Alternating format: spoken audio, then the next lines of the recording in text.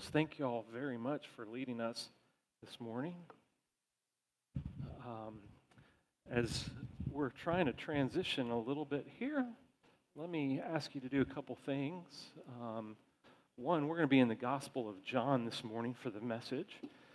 We're going to be taking communion today.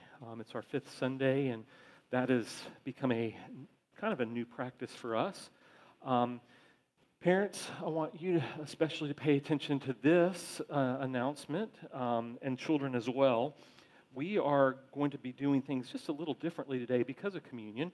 How we're going to work this is the children are not going to leave the service today because how we're going to be splitting things up.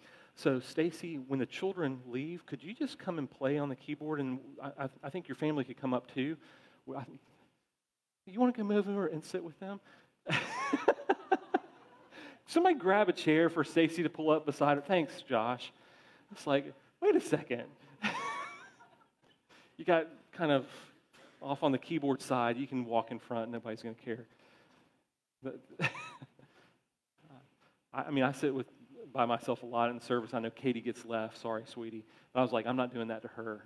So if you'll just come like after the children's time, and all y'all can come up, we'll do a reprise because it'll be kind of short, okay, as we take communion. So that's kind of the business thing of stuff this morning. I do want to say a couple other things, though, just to catch you up on some things in my own life personally. Several of you have asked how my week was in Kansas City at my seminar on the Baptist tradition. It was a great week for me. Just kind of give you a little quick catch up. It was Baptist tradition. It was a seminar. We covered 400 years of Baptist life. So starting in the late 1500s, I read more Anabaptist and early Baptist than I probably would have ever read in my life for this seminar. And I was a little nervous about going in because there were only supposed to be 6 of us in the class, which I felt like I'm going to have to carry a lot of discussion. There ended up being one guy who got COVID, and he had to miss the seminar and do it in independent study, so that left us with 5 of us. So I was even more concerned. But the professors were really gracious. It ended up being a great week for me. I walked out more confident about the whole process of PhD work at this point because I've only got 2 more seminars for schooling itself. And then I go, praise the Lord. And then I go into, so in the fall of 2022, I will start dissertation preparation stuff. And so I learned a little bit more about the process of that and the writing that will be going on in that. And so first of all, thank you so much for your prayers because all of that stuff, it's really not in my wheelhouse. I have said this before, and it feels this way every time you walk into one of those seminars. You go, you're not the sharpest guy in the room. And I can guarantee you I am not. I certainly know that. It is humbling, and it's a reminder that even at my age, as long as I've walked with the Lord, I have a lot of growth to do in the Word and matters of history and all things altogether. But it's such a privilege to be in an environment where you can do that. So that is not just my choice. That was also a choice that we as a church made to allow me to do this. So thank you very much. It's good for me personally, and I believe it's also very good for our church. I would remind you of this. Midwestern Baptist Theological Seminary, where I'm attending in Kansas City, is a Southern Baptist seminary. So when you contribute to our church, we end up having some of those dollars go to support our seminaries. And Midwestern, their motto is this: for the church. They're not doing anything that is just like secluded into the academic realm. And that's one of those things, and I don't think any of our Southern Baptist seminaries do that, by the way. But I know that their thrust and their main focus is to make sure that what we're doing in those seminars ends up impacting us as churches, because they don't want it just to be some kind of heady academic stuff. And so I feel like even where I want to end up in my dissertation writing in a couple years is going to put us as a church, help pastors in churches. So again, all that to say thank you for your prayers. I know that I continue to covet those. I'm in over my head right now because I've already started the next seminar on the Reformation, and I've got 6,000 pages of reading. So put that in your pipe and smoke it for a little while. You'll go, what? And that's including papers and other stuff. So I'm feeling the anxiety of that. So pray for me still. Now, with all that said, this morning, I'm so excited to be teaching out of this passage of Scripture in John chapter 6. We're going to be looking at this idea of Jesus being the bread. And as we think about the elements, and I've got these up here, and we'll address those in a few minutes. But as we think through the importance of the Lord's Supper, communion, us coming together as believers, this is one of the highlights of our lives. I know we're not what I would say is a high tradition church where we do this every week. There's aspects where I go, I wish we could do that. You say, well, we could. I think there's a good balance that we have to do this every fifth Sunday for sure, and to emphasize the other key points. But when we think about the idea of communion, it is one of the high points of the church life because it emphasizes our confession as who we are as followers of Christ. And this is certainly a sacred thing that we do together. And so I remind you of that, especially parents, as you're dealing with your children, because as Baptists, we hold that we don't take this until we've made a profession of faith. So you may have to turn to your child and say, hang on a second, sweetie, this is not for you at this time. That's okay, because that's an opportunity for you as a parent to stir up gospel conversations with them about why they ought to wait. Okay, so we're not apologetic for that. It helps us intentionalize our understanding of the Scripture and the faith that we possess. So I just encourage you as parents, help them navigate that this morning. We've done that with our 3 children. And so we look forward to helping them someday when they have their own kids navigate those waters and as we pray for their kids' salvation. So it's a good thing. Now, what I want to do is I want to read the passage to start with, and then we'll get into some key thoughts for the morning. So we're going to pick up in John chapter 6, verse 25, and we're going to read through verse 40. So it's a little bit of a lengthy passage, but there's so many key elements in this that I just don't think we can overlook these things. So I'm never apologetic really about reading the Word of God. Okay, so let's hear from the Lord in His Word, especially think through what Jesus Himself is saying in this passage this morning. So John 6:25.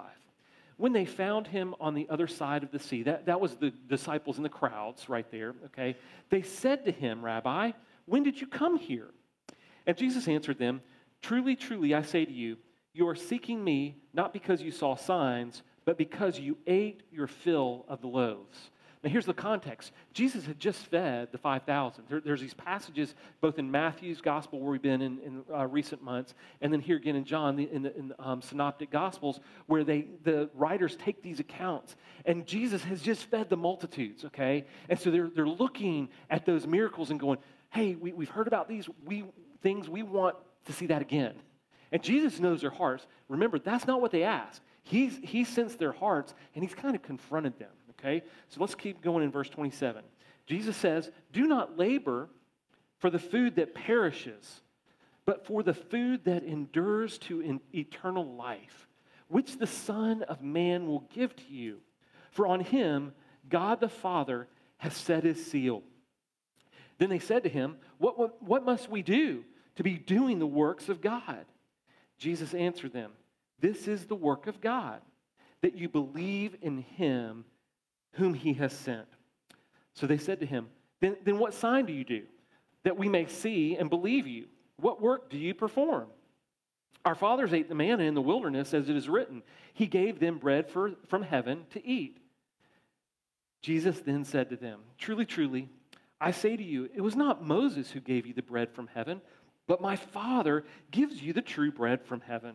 For the bread of God is He who comes down from heaven and gives life to the world. They said to Him, Sir, give us this bread always. Jesus said to them, I am the bread of life. Whoever comes to me shall not hunger, and whoever believes in me shall never thirst. But I said to you that you have seen me and yet do not believe. All that the Father gives me will come to me, and whoever comes to me I will never cast out. For I have come down from heaven not to do my own will, but the will of Him who sent me. And this is the will of him who sent me, that I should lose nothing of all that he has given me, but raise it up on the last day. For this is the will of my Father, that everyone who looks on the Son and believes in him should have eternal life, and I will raise him up on the last day. Let's pray together. Heavenly Father, as I read through this passage, I know there's so many rich truths that we could focus on today. But Lord, for the sake of time and what you've placed upon my heart and mind in preparation and thinking and focus of this week, it's not to cover the entirety of this passage. But Lord, there may be someone here who needs to focus on something differently. And what we get to do is we get to trust that your Holy Spirit will bring those things out of the Scripture as it's read, and the Holy Spirit will enlighten their hearts and their minds to the truth of things. So Lord, we don't limit you and your authority and your power as you take the word and bear fruit from it. But Lord, as we do focus in this morning into these things that I think are preeminent for us as a church body today, I pray that you give us ears to hear, minds to digest, hearts to understand, so that we are both confronted by sin and our tendency to go astray from you. And that's not, Lord, even as I say that, I think that our tendency is not so much just out of a casualness, but Lord, it's birthed out of our sin nature. And so, Lord, let us recognize that as well, that we have a desperate need for Jesus. So, Lord, I don't know where every person is in the room today, but I know this. We each need to hear from you.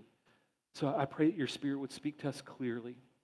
Lord, that you take these thoughts today and we would be transformed by your grace and your favor and your goodness. And we would rejoice in the salvation that we have in Christ. So, Father, we just submit ourselves to you now in his name. Amen. So I want to cover a couple things real quickly this morning. As we go back and look at verses 25 and 26 in particular, let's read those again. It says, when they found him on the other side of the sea, they said to him, Rabbi, when did you come here? So they're watching. The crowds are watching. And we've talked about how the crowds tend to be curious. They're not committed. And Jesus is been working through that with his disciples, especially saying, don't just be that crowd who's curious. Find out how you can be committed to a faithful walk with the Lord. And I think that's part of what he's diving into with them here. So in verse 26, that's why he says, he's answering a question that they've not asked, right? They're wondering how he got there, and he goes straight to their hearts. He says, truly, truly, I say to you, you are seeking me not because you saw signs, but because you ate your fill of the loaves. Now, I think that's a very interesting comment that Jesus makes, because he's contrasting the signs that would actually, in their hearts and minds, that they later say, well, we want to see those signs because we want to understand that you're Messiah. But Jesus is saying you're looking for the wrong reasons. You're not looking for the Messiah. You're looking for the physical things, the tangible things to be met. And as I started thinking about that, I started kind of being challenged about my own life with the Lord and my own perspective at times. And I started thinking about how, especially we as an American culture, can like unroll. You know, you think about the long scroll that we'll see Santa Claus get, and I'm not, y'all are with me, mental image, right? And that's what we do to the Lord. We go, here are my selfish interests, God. Will you meet these things? I'm hungry, I'm thirsty, I've got these things going on. I want you to handle those. And that's a good thing. I'm not saying that that's a totally bad thing, but I think too often, and in this case, I think what Jesus was confronting them about was that was all they were doing. They weren't really looking for the signs of Jesus being the Messiah. They were just looking for those immediate moments, the immediacy of their circumstances to be met. And Jesus says, that's not it. Because what Jesus does is not only contrast that physical element with the signs, he comes along and he contrasts a deep spiritual issue for them. Look at verse 27 now. He says in verse 27, do not labor for the food that perishes. Isn't that a great statement? Because, again, I think that he's saying, you're looking just for me to break the bread and multiply fishes and to find that satisfactory. But don't end there. He says that's not what you need to labor for. He says, but labor for the food that endures to eternal life. Whoa. Now let me point something out, because I think this is going to be important in minutes to come in this message. Jesus tells them to work for something. And that can be put us in tension in Protestant life, because we want to really rally around this idea that we don't work for our salvation. And I want you to hear me clearly. We don't work for our salvation, okay? There's nothing that we can do in and of ourselves to be saved. But there is something that we also do to labor. We pursue. We hunger because we long for things to be different in our lives spiritually. There is something that we engage in matters of spiritual inclination and spiritual life. And Jesus says that in that moment. We need to be pursuing things. And you guys have heard me share this definition of motivation over the years. If you haven't, congratulations, you're going to get a trip down 8th grade memory lane for a second. Motivation is the stuff that permeates our entire being when we have a clear, vivid picture in our mind of what we want to do and an intense, burning, all-consuming desire in our heart to fight for it. See, there's a spiritual motivation that ought to exist in us where we fight for those things that are spiritual, because we're wired that way, created in the image of God. It's been marred, but the Lord has still put a motivation within us to find answers for spiritual things. And I think that's what Jesus is getting at, is that we would labor for those spiritual answers, that we would pursue bread, the bread of life that changes us. How did Jesus say it? For eternity. Did you get that? And so we have to be on that course. So look at this as we continue, because I think it comes back around. So he says it's the food that endures to eternal life, which the Son of Man will give to you. For on him, God the Father has set his seal. I love that statement, because in that moment, Jesus has said he is set apart by the work of the Father for salvation. There's no other means of coming to salvation but through Christ. It's that I am the way, the truth, and the life. No man comes to the Father except by Jesus. It's that echo right there of what that seal upon Jesus means. So, sorry, I'm having a lot of Reformation thoughts cloud in my brain right now from stuff. I'm going to keep out of that for a minute, okay? So let's keep going. Jesus then they say, well, I love this in verse 28. Well, what must we be? Let me get back. What must we do to be doing the works of God? So that they get the message. We need to pursue God. What do we do? And then Jesus says this in verse 29. This is the work of God. This is the work of God, that you believe in him whom he has sent. There it is. There is the key to this whole thing. That our work is a work of what? Faith. It's believing in the person of Christ, who God sent, who God affirmed, who God sealed, that we would just respond to the message of hope that is found in Christ. It's a work of faith. So let me read a quote, because you guys know I'm loving more and more Spurgeon the more time I spend with him. How many of y'all are reading Spurgeon because of my continued effect? So Maya, thank you. So can I pick on you for a second? Okay, you can say no. Okay, so a couple weeks ago, for my Baptist tradition seminar, one of the things I had to do is I had to read 10 Spurgeon sermons. Aw, shucks. I love reading Spurgeon sermons. But one of the things I did is I started scrolling through my software that has all those, and I found one on the use of Scripture in the Sunday school. And it specifically drew out Timothy's life of growing up in the Scripture because of his mom and grandmother influencing him in the Scripture. And Maya, passed that on to you and the children's ministry team, and you kind of went, man, it's long, it's wordy, but it's so good. Yeah, just get started and you can't stop, right? And so that's the beauty of Spurgeon, and we talked about this at length in class this week. Spurgeon covers almost every topic. It's crazy, and that's part of the benefit. I would encourage you in this. If you're having a hard time figuring out what to do with your devotion life, just pick up Spurgeon's Morning and Evening or pick up his sermons. You can find those online free at the Spurgeon Center, okay? And you can just read part of those as a devotion because they're so rich. Now, all of that to say, Spurgeon wrote on this very passage, and I think what he says is key. So I want to read this to you because I think his summary is so profound. So here's what he says about this idea of our need to believe and to trust in and respond to Christ in faith. He says this, the teaching here is not that faith is wrought, or that means worked out, okay, in us by God, which I have already said is a great truth. So what he's saying is, he's already told us in other messages, or his hearers, that God works out faith in us. It's a gift. He's not denying that. He's saying that's just not the point of this passage, okay? So the passage here takes a different look at what faith is, okay? So he says, but it is this, that if men desire to work, the first and chief of all work is that they believe on Jesus Christ, whom God has sent. Does any man object to faith being called the work of man? If he does, I ask him wherefore he objects.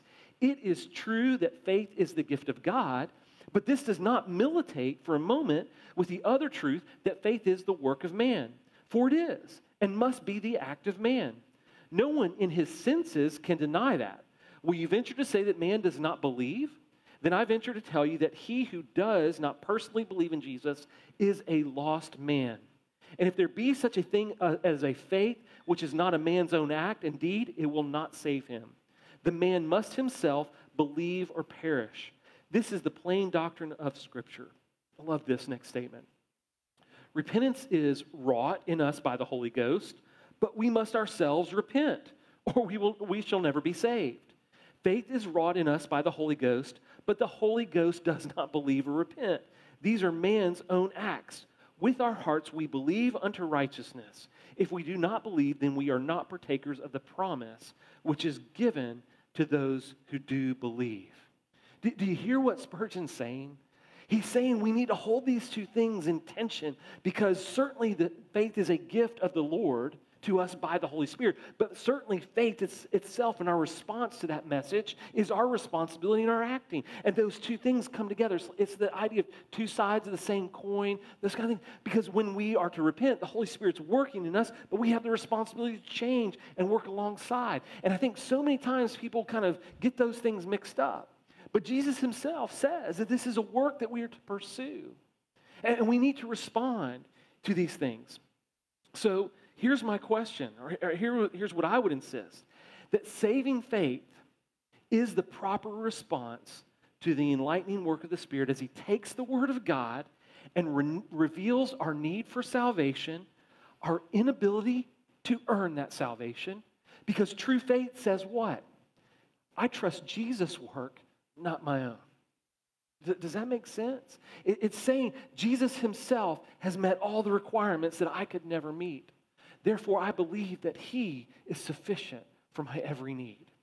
The provision that has been made through Christ is what we trust. And our belief is in this, that Jesus is the atoning means for our salvation. It's simple. It's simple. And this morning, of all mornings, to me, when we think about what we're doing here, celebrating communion, what we are recognizing is the work of Jesus Christ and his work alone as that means for our salvation, as the atoning work was done by him. We're admitting and confessing that he is the one who is the bread of life. It is his broken body. It's his life that was placed upon the cross so that his suffering and the cup of him experiencing that suffering and the wrath of God poured out upon him is enough. It's not anything that we do. We're saying we totally rely upon the work of Christ, and we're confessing that together. So I started thinking about this, though. I would say most of us in the room agree to that. But I would also venture that there's a lot of us that can be, even though we've confessed Christ, that we get sidetracked because we end up being a lot like the crowd. That we end up focusing on too many temporal things instead of the eternal things that God wants us to focus on. And what that does, it doesn't break the fellowship with the Lord. It just kind of creates a tension and distance because we're focused on the wrong things. Because, and Stacy, I appreciate you sharing what you shared this morning at the start of the worship, because we can get caught up in a lot of life circumstances and fail to see the value of the Lord in all these things. Because the Lord causes the rain to fall on whom? The righteous and the unrighteous. Circumstances should not be what determine our response to Him.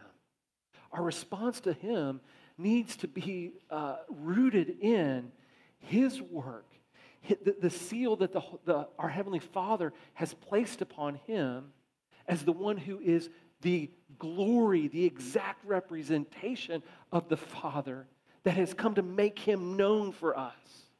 And if we would keep that as the primary focus, how would we respond rightly to all the other tangible, temporal circumstances? I think it would be more of a right worshipful response because we're getting those things aligned with the person of Christ. And that's part of what I think this distraction is for me right now in some of my thoughts around the Reformation, is when we think about what salvation does for us, it's not just the end result for us. Does that make a little bit of sense? I think too many times we can be selfishly motivated to say, well, this is what I receive. But folks, the real benefit is everything about salvation is about the glory of Christ.